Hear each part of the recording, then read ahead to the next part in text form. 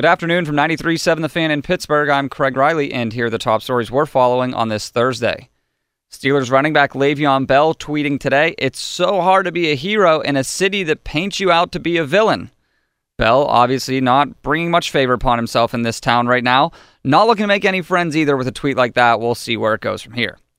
Penn's looking for their first win against the Devils tonight at 7. Patrick Hornquist said it's a big game and they need to play better with the playoffs just over a week away. Get back to the way we want to play, and then tonight is a great test for us. They play fast, they have a young team, and we have to make sure we're hungry out there and play with a lot of urgency and play quick. The Devils have the final wild card spot and are 4 behind the Pens for second in the Metro Division.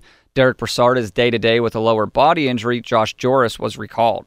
The Pirates were rained out in Detroit and will make it up tomorrow at 1:10 on The Fan. Friday was a scheduled day off just in case this happened.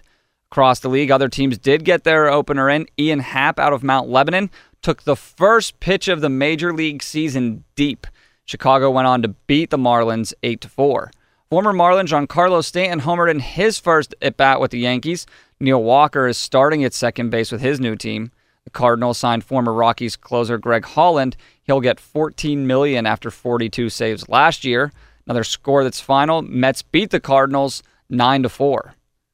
New basketball coach at Pitt, Jeff Capel, went to the football practice today. He told the Fan Morning Show and Starkey and Muller he'd like Brandon Knight as his assistant. Brandon is someone that I have great interest in, and I've reached out to. And, I know Brandon's one of the best players here. I know he's beloved here. And one of the things that was successful for the Duke program, or has been successful, is having assistants back there that wore the jersey. And wrapping things up, we've got the NIT final at 7 tonight. Penn State takes on Utah. I'm Craig Riley for 93.7 The Fan.